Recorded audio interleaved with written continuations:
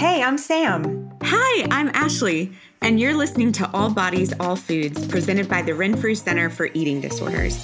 We want to create a space for all bodies to come together authentically and purposefully to discuss various areas that impact us on a cultural and relational level. We believe that all bodies and all foods are welcome. We would love for you to join us on this journey. Let's learn together. Hello, and welcome back to another episode of All Bodies, All Foods. We are so lucky today. We have an amazing guest, author, social media content creator, best known for her work with body positivity, Jayne Crabbe. Welcome to the show. Hello. Thank you so much for having me. We are so thrilled. We have so many questions.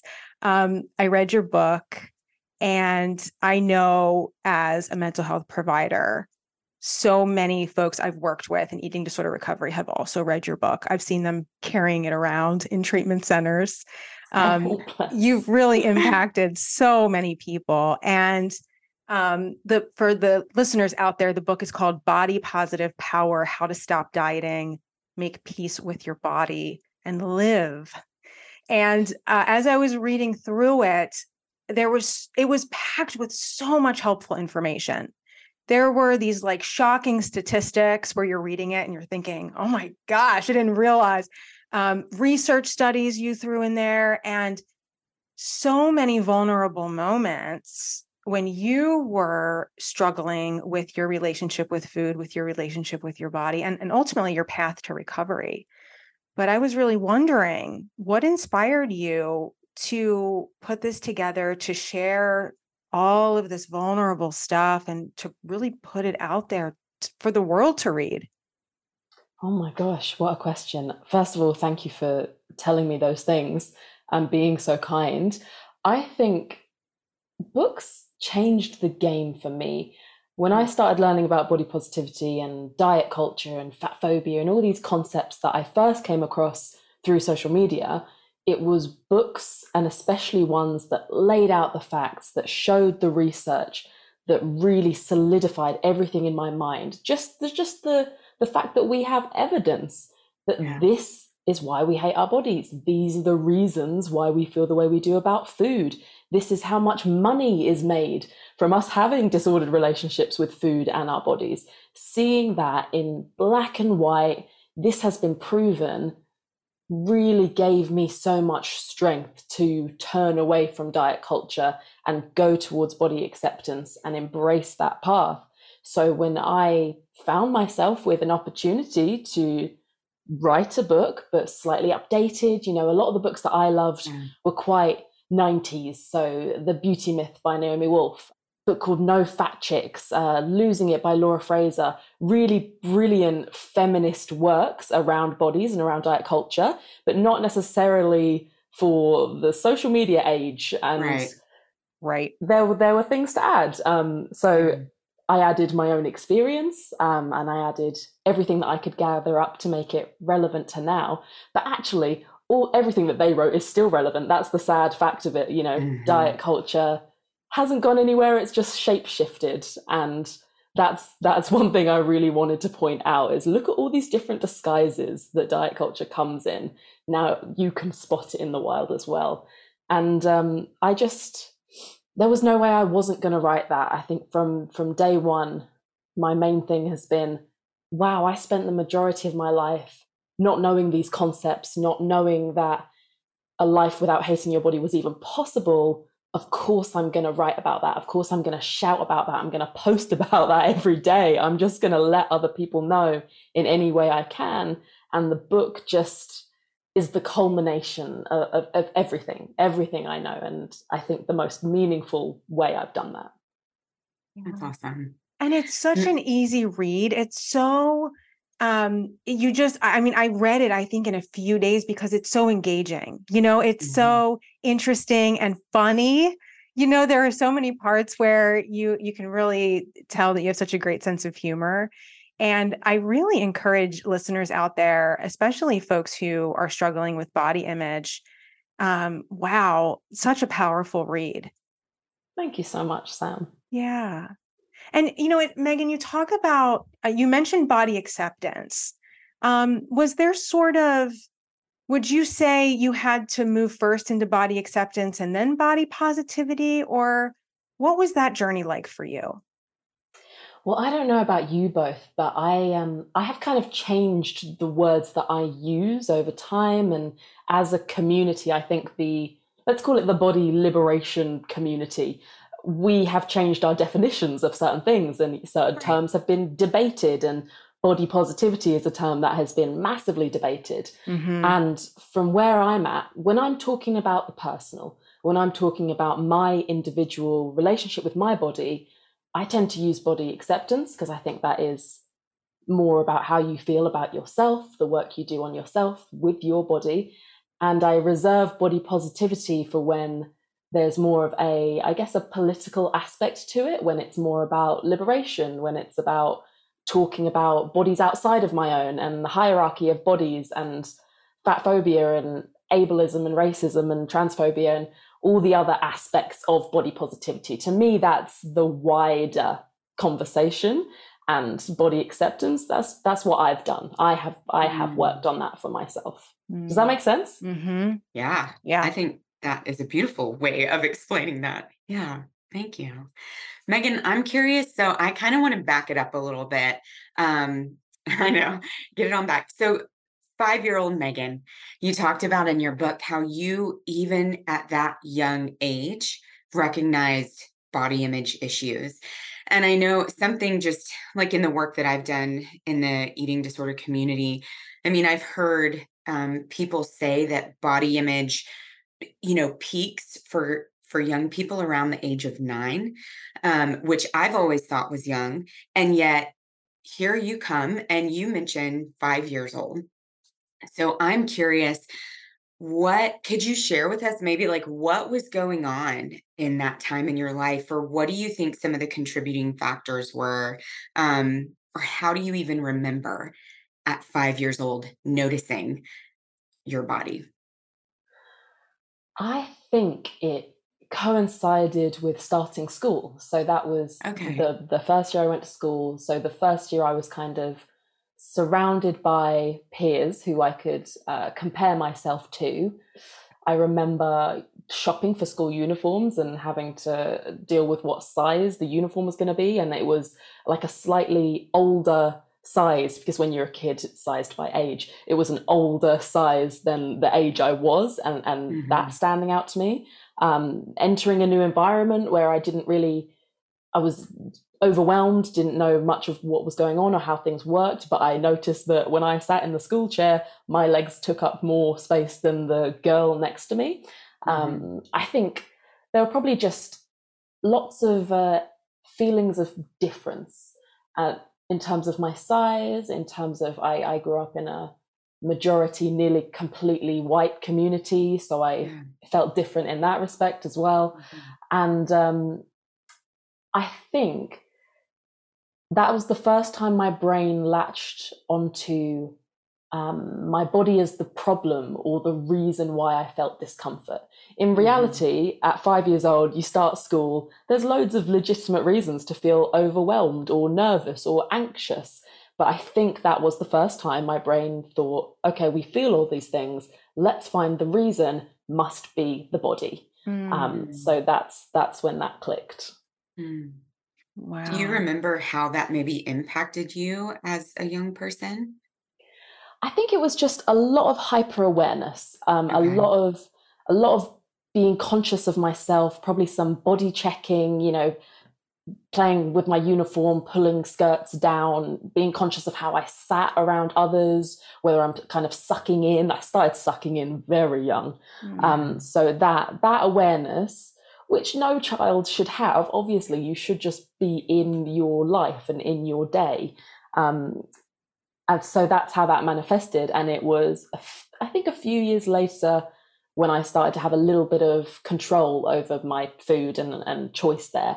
That's when it started to manifest in the dieting behaviors. Mm-hmm.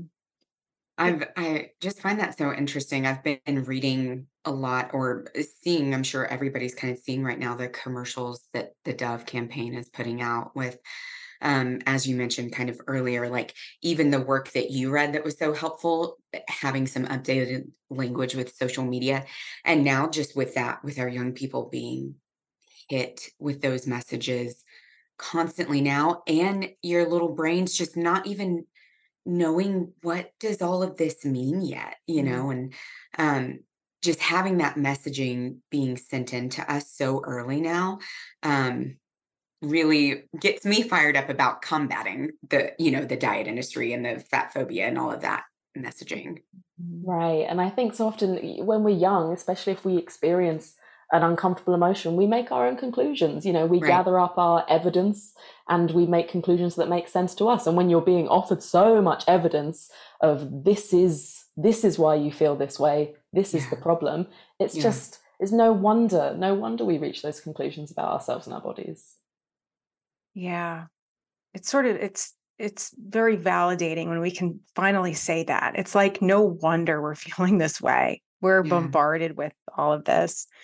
In your book, you really take us down memory lane, when you were a little girl and as sort of your relationship with your body and food sort of changed. And there were a few moments in the book that were really powerful to me when you opened up to your dad about struggling.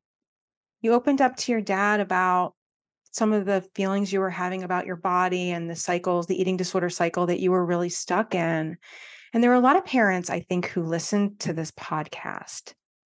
Yeah. And it might be helpful. I'm wondering if you could share, what do you think you needed from your dad in those moments?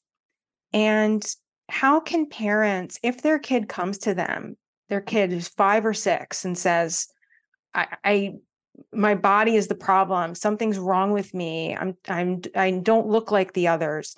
What do you think? How can parents take care of their child in that moment?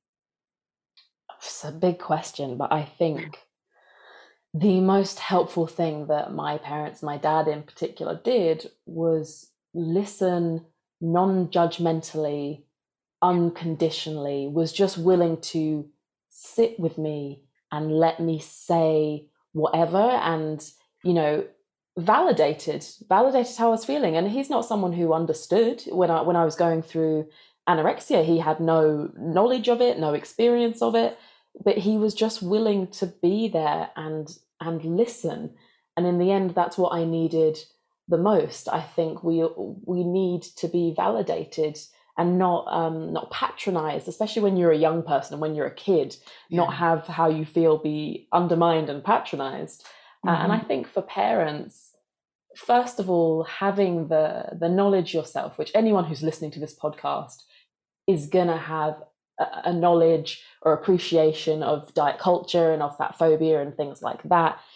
But being able to have that for yourself and have done some inner work for yourself, some healing for yourself, so that you can model positive body image for your child, so that you understand where those feelings might be coming from.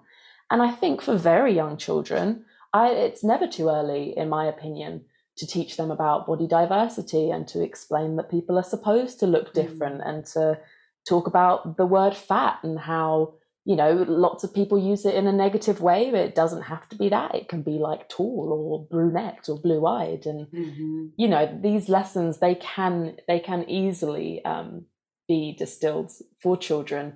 And I don't think it's ever too young, but I think the most important thing you can do is model these values in yourself and heal your own body image and show them that, because that's what they absorb the most of, right? Yeah. They totally. I have a 1.5-year-old baby girl right now, Megan, and she totally, exactly what you're saying. She repeats everything that we are doing. And one of my favorite things that I've been able to do with her is read books that hopefully she'll understand, but books about all sorts of diversity and how everybody belongs. And it is just, I even find it when I'm reading it to her, because I'm like, I want you to have this value. I want you to have this value. I'm getting like so excited and like amped up, even by the end of the book, I'm like, yes, we're all wonderful. We all exist. So, I mean, I love what you're saying there. Just exposure to difference is beautiful and so critical, I think. And how amazing that we have so many more like children's books that are about that these days than, we had. Right. We couldn't find those in the 80s and they just didn't exist. They didn't exist. Wow. There's so many cool ones out there right now, you all. I'm loving it. Amazing. You should, if you haven't already, drop some suggestions in the show notes because I want to know what they are as well. Yeah, okay, that's a great idea. That's a great idea. I will.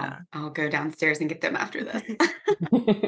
So back to your book, how you really took us down the memories with you. And I was also curious if you might be able to say more about how being stuck in your eating disorder impacted your relationships with your family, with your friends. I think that sometimes folks who are struggling with an eating disorder, they really feel like they're the only one experiencing these things. And I wonder if maybe it might be helpful for you to normalize some of the ways your eating disorder impacted your relationships. Yeah, it's an incredibly lonely thing to be going through because you're stuck in your head in such an extreme way. And for me, that eating disorder voice was ever present. That was the main kind of relationship or the main form of communication that I had was between kind of me, rational me, and the eating disorder voice telling me what to do and what to not do and how to think of myself. And that's so isolating. You become so insular. And especially if you're a young person, people don't know how to be around that. And that's not even on them. I lost a lot of friends during that time because they didn't understand what was going on with me. And I wasn't myself. I was behaving in unusual and worrying ways. And at the time, we didn't have the coping mechanisms. None of them did. I couldn't properly communicate with them. So I think if you're going through that and you are feeling isolated, I hear you. It's incredibly lonely. And I will say that, your friends, they don't have to get it completely. They don't have to really understand what you're going through. Hopefully, though, they can just be there and just continue to treat you like the person they know you are. I think that's so, so helpful to have people in your life who knew you before, who know that you're still in there and who will remind you who you are and what you love, what you care about outside of the eating disorder world. So if you have people like that, if you can be a person like that to someone with an eating disorder, that is so valuable. Megan, did you have a friend like that who could still see you in there? What did they say or what did they do? I did. Yeah, I did. And it was mainly just, they still invited me over to their house, even though I was being disordered in, when it was mealtime and they didn't know what to do with that, but they still wanted to play games with me afterwards and talk to me about what was going on in their life. So yeah, I did have that, and you need that to hold on to who you are and who you're going to be on the other side. Yeah. Megan, when you were in the midst of that then, and so these friends were still inviting you over, but your brain was still so connected with the eating disorder voice, maybe even as your closest friend, how were you able to use your voice or say to those friends, I still need to be here? Or were you? Does that make sense? It does make sense. I don't think I was. I think there are so many ways that the eating disorder changes the way your personality comes across. For me, I think I was very probably irritable on the outside and quite sharp. And, you don't like it when something or someone challenges the eating disorder voice. So for the most part, I was quite shut down. I got very quiet. I went from being super outgoing, kind of always organizing the social events and trying to be the life of the group, to just really just completely turning in on myself. So it took the really astute friends or the really loyal friends to recognize that and keep hold of me. And like I said, the others couldn't. And I don't blame them, because it's incredibly difficult. But what I will say is that, I came back and I made better friends. And I had friends in the recovery process. So often I mention one friend who I reconnected with when I was more actively in recovery, who was the most helpful friend in terms of modeling a good relationship with food. Like, we would walk home from school together, stop off at the shop, get some snacks, and just enjoy them together after school, and then, do an activity or work on our homework. And she was just a real intuitive eater, and she never apologized for enjoying some ice cream, or I'm really hungry, it's not dinner time yet, I'm going to have a sandwich. Cool. And that was so helpful. Having that friend to model some of those principles and values that you actually hold, but were maybe a little disconnected from those, sounds really nice and helpful. I kind of actually have a question for you on that regard. I have a quote from your book that I think is like one of the most beautiful things I've heard. So I would like to read it to you and then just kind of get your take on it, if that's okay. Of course. Okay. So you said, when we refuse to be ashamed of our appetites, we send the message that we are whole beings with needs that deserve to be fulfilled. We let the world know loud and clear that we will not spend our lives starving and shrinking instead of flourishing and living. That's a good one. That's a really good one. Such a good one. Yeah. I have like chills in my whole body right now. Could you speak more to that quote? And I know you were just touching on intuitive eating, so you can say anything you want to say, but I would just love to hear more about that. Of course. So that's from the hunger chapter, I think. Yeah, the food, the intuitive eating chapter. I think that I realized somewhere down the line that our hunger is demonized, not only because, we're meant to look like XYZ, we're meant to be thin, we're meant to lose weight, but because we're not meant to have needs. If you've been socialized as a woman in this culture, the way we're taught to be a kind of quote unquote good woman is to be without needs, is to go along with everything, never put up a fuss, never complain, never, be inconvenient or impolite, just need nothing and kind of be nothing. So to reclaim the fact that, you know what, I need things. I have hunger in more than one sense, and I'm not going to apologize for it. I'm not going to deny myself or my body. I'm going to be in my body and claim what I need. That's another way of saying, hey, I'm a whole human and I deserve this space that I take up, and I'm not going to make myself smaller because that's what I've been taught, because that's how I've been taught to be palatable, likable, beautiful, good enough. It's a kind of radical reclaiming that we can all do on a daily basis to claim our humanity. I'm just thinking as you're saying that, oh my goodness, I've had so many clients that like the negative core belief is literally everything that you said. I'm not good enough. I'm unlovable. I'm not likable. Just simply as who I am. And that messaging, I mean, they have no idea where and when that started, because it's something that they have felt like has been with them forever. And when societally, I mean, we're told, especially as women in all different types of regards, to be more manageable, be more palatable, don't get angry, right? We can't be angry women. It's not acceptable. I mean, it's I just loved that.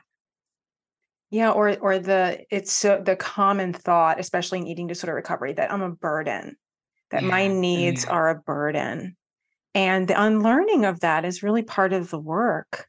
But thank you for I mean, that it was so beautifully said, Megan. I mean, that it's never just about the food and eating disorder recovery. It's also about our needs as human beings. Right. Yeah. Absolutely. And I hear, you know, anyone who feels like a burden because they have needs. I still have to combat that thinking within myself. Actually, my sister Gemma has been a brilliant example for me. So Gemma has cerebral palsy. She has extra needs. She has enhanced needs, and no one kind of guilt trips her or believes her to be a burden. She just has the needs that she has, and they deserve to be met. And so if I feel that way about her, why the hell don't I feel that way about myself, even if my needs are slightly different? Yeah. Before I worked in the eating disorder field, I spent some time really kind of like trauma and substance use is where I had been. And I remember teaching groups at a residential substance use facility and telling, our patients, like, guess what? You can be needy. Like, needy is not a bad word, but it is so, drilled into us that like we can't honor the different things that come up for us. So I just have one more question kind of going on that. Like, how, when you started re-expressing your needs, how did that land with your family, your friends, your support people? And what was that like for you? Oh, I mean, it's an ever evolving thing. It's something that I am consistently trying to do. I think, for the most part, I definitely had an idea in my head that if I express needs, if I express limits as a human being, there is a limit to how much I can give or do or produce or, be awake. If I express that, then I'm going to disappoint people and they're going to be angry with me. But nobody in my life who actually cares about me and cares about my well-being has ever expressed anger when I have had a limit or have had a need. Actually, for the most part, they've respected that, wanted to help. And it's that classic kind of social media saying of the only people who don't respect a boundary of yours are the people who were trying to take advantage of you. Who benefit from it. Exactly. Yeah. And I found that to be very true. And you know what? Sometimes I think people aren't going to get when you have needs. They're not going to understand where you're coming from. They're maybe going to misunderstand your intentions, but that has to be okay. You don't have to justify your every decision to the masses. You just have to feel peaceful within yourself, knowing that you've made the decision for your own well-being. That's okay. Well, and I would say sometimes those people that don't understand probably don't understand because they maybe haven't done the work themselves and don't know how to express their own needs. Right. Exactly. Right. You said earlier, Megan, body positivity saved your life. You said that I know you said that in your book, and you talk about body positivity a lot. How do you think it saved your life? And how do you think your recovery would be different if you never found it? Oh, I don't think I would have a recovery to speak of. I think so. My eating disorder was between the years of 15 to 17 were the most intense, and I would say that I was announced recovered long before I really was. So I had a restrictive eating disorder. I followed the stereotypical path of, I lost a lot of weight, and then my recovery was largely weight restoration. But over here at that time, the kind of the medical services, their view was, she's weight restored, she's fine, she's all good, send her off on her way. And so I don't think I really did the work of recovery mentally until I found body positivity, because before that I still was chasing weight loss. I was still incredibly disordered with my food intake and with how I moved my body. And it wasn't until I stumbled across those people on social media talking about diet culture and not hating themselves and not going hungry that things really started to fall into place for me. So I hate to think about where I would be without that. I think I would have probably gone round and round the diet merry-go-round, maybe properly relapsed sometimes, I certainly wouldn't be where I am now, which is happier than I've ever been in my body and for the most part in my life, and in the biggest body I've ever had. And here we are. Mm-hmm. Do you remember, I think in your book you talked about sort of the first person that sort of represented body positivity to you. Do you remember who that was? Where you were really, I'm trying to remember exactly what you had said in your book, but it was someone someone who really made an impression. And I just thought to myself, I wonder who that was. And I was wondering if I could ask you, because I mean, I wonder if this person knows that sort of set in motion for you a whole body positive sort of life. She does. Yeah. She does know.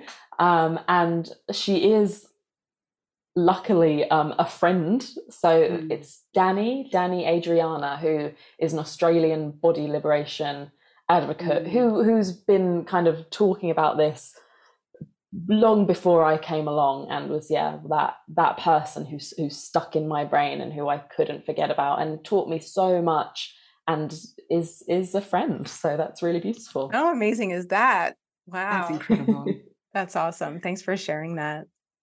And I feel like, several of our listeners, I mean, again, I told you this, Megan, before we even started the show, I just, your account on social media is so beautiful to me. And we have encouraged so many of our people to connect with you on social media, because it's the way you speak of yourself and the way you speak of others and of our bodies. Like, it's so healing and it's so beautiful. And I appreciate you putting yourself out there. I know Sam and I have this conversation all the time because we do the podcast and Sam does our TikTok. Like, it can be hard to put yourself out there. But I appreciate your example so much, Megan. Thank you. I appreciate that very much, especially because, I mean, it's been a minute. It's coming up to, nearly 10 years doing the kind of content creating thing. So, and I have lost my way a couple of times. I think we all have relationships that come in waves with social media and how we want to show up on it. So it's different to how it used to be, but I still try to use it meaningfully. And every so often I think, there's no meaning in this anymore. It's not worth it. And then you think to yourself, well, just think of all the, 15-year-olds who are on there spouting horrible, hateful, right-wing nonsense. Actually, it is worth showing up, and it is worth saying. Even the basics are still worth saying on there. The basics are so worth saying. Oh, absolutely. Yeah. We all know that, you have been a content creator, but also I imagine you're on social media sort of, as a spectator, using it. And there's all these studies about, social media use and its impact on body image and self-esteem and anxiety. And I'm just wondering, how do you take care of yourself on social media when we don't always have control over the things that are showing up on our feed? And do those things impact you? How do you take care of yourself? They've impacted me in the past for sure. I think because I have been a content creator for so long, I really understand how social media works in terms of algorithmically. Yeah. I know that what I engage with is what I'm going to see more of. So I am tactical with that. I do resist the rabbit holes of the traumatic stuff, the stuff that I know is going to be bad for me. I do engage with things I want to see more of and people who I want to support. And so it shows me that content more, and that's puts me in a positive feed. And, I have my notifications turned off. I only go on there when I want to. I take breaks from it. My filtered words are huge. The amount of words I have blocked and phrases I have blocked, because it's supposed to feel good. I think so many of us lose sight of that. It's supposed to be fun, connect us, inspire us, empower us.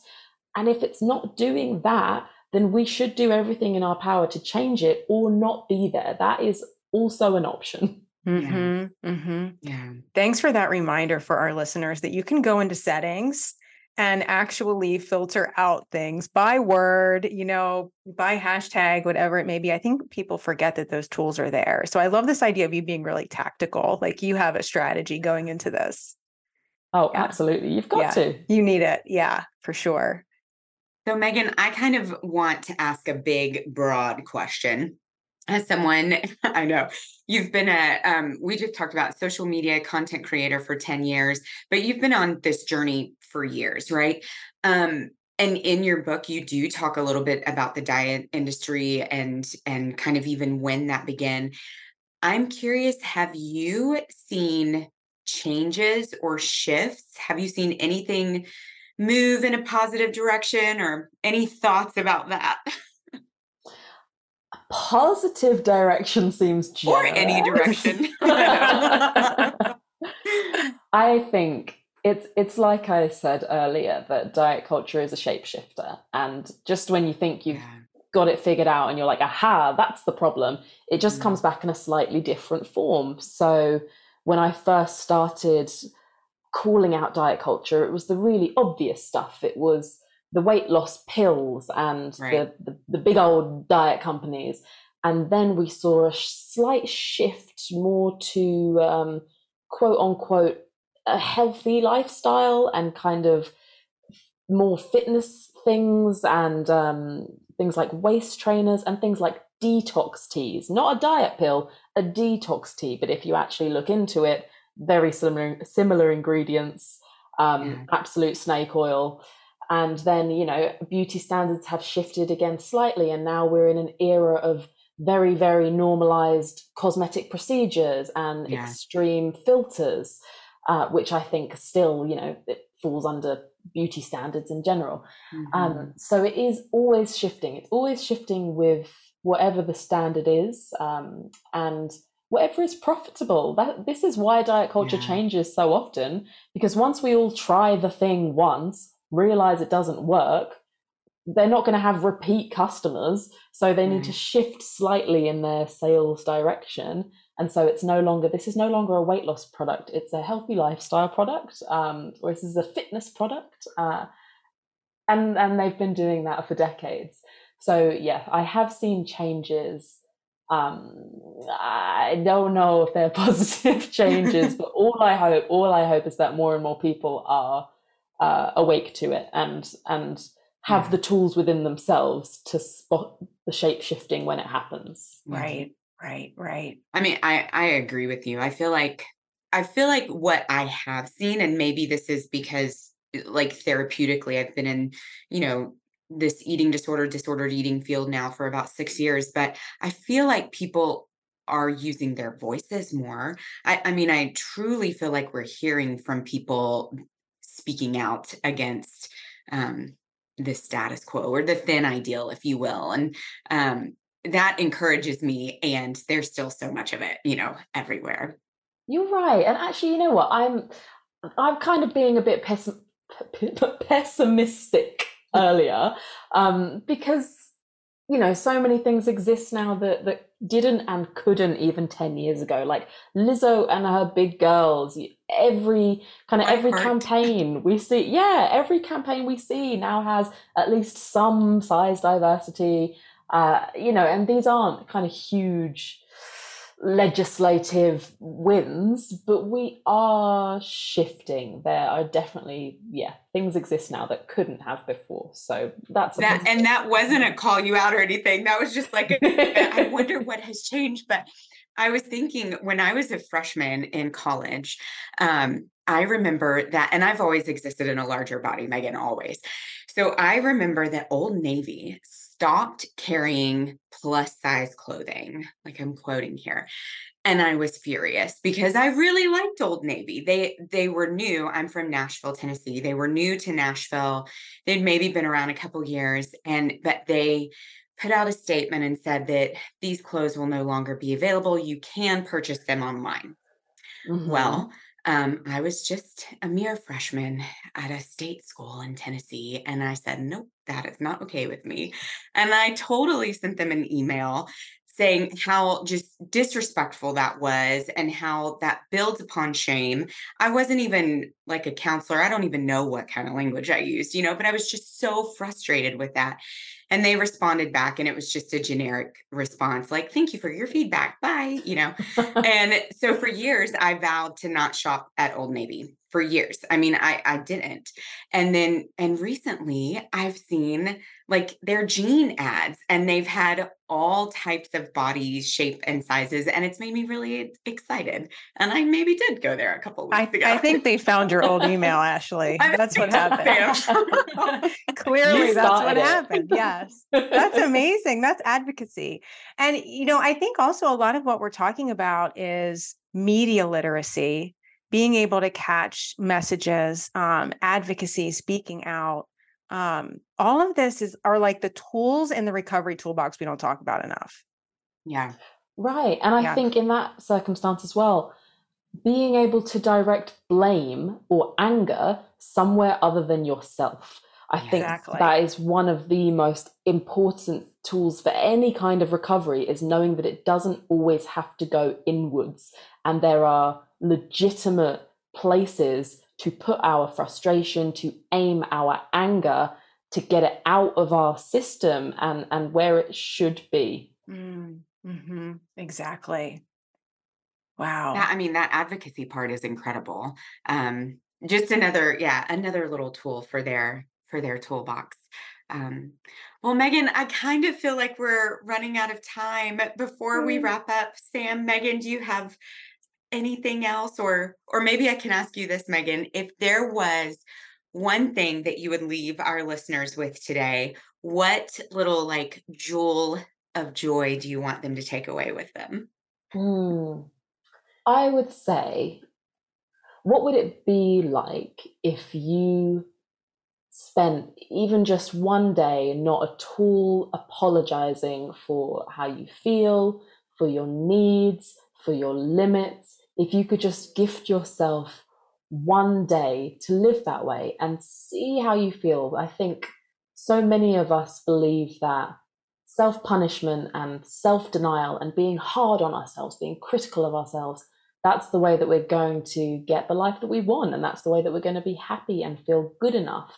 And we don't give ourselves a chance to try the opposite, to kind of listen to our inner child, parent ourselves the way we deserve to be parented, and be unapologetic about our needs. And I think I would encourage everyone to just try it. Just try to, for even just a day, just let yourself be where you are, be who you are, have the needs that you have, and not judge yourself for it. And see how you feel on the other side. Because I'm learning more and more that is the only sustainable way to live. That is beautiful. I love it. Megan, if our listeners want to continue learning from you, connect with you, how can they find you and find more of your work? I am Megan Jayne Crabbe on Instagram. My book is Body Positive Power.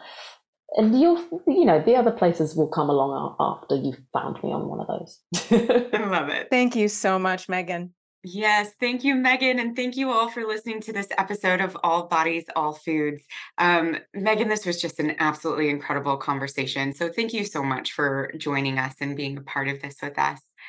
If you loved this episode, you can support us by subscribing, rating, leaving a review, and sharing it with others. You can follow us on Facebook, Instagram, Twitter, and TikTok at Renfrew Center. For free education, events, trainings, webinars, resources, you can head over to our website at renfrewcenter.com. And lastly, if you have any comments or questions you'd like us to answer in future episodes, please shoot us an email at podcast@renfrewcenter.com. Thank you so much, everyone. Hope you enjoyed this episode of All Bodies, All Foods. Thank you for listening with us today on All Bodies, All Foods, presented by the Renfrew Center for Eating Disorders. We're looking forward to you joining us next time as we continue these conversations.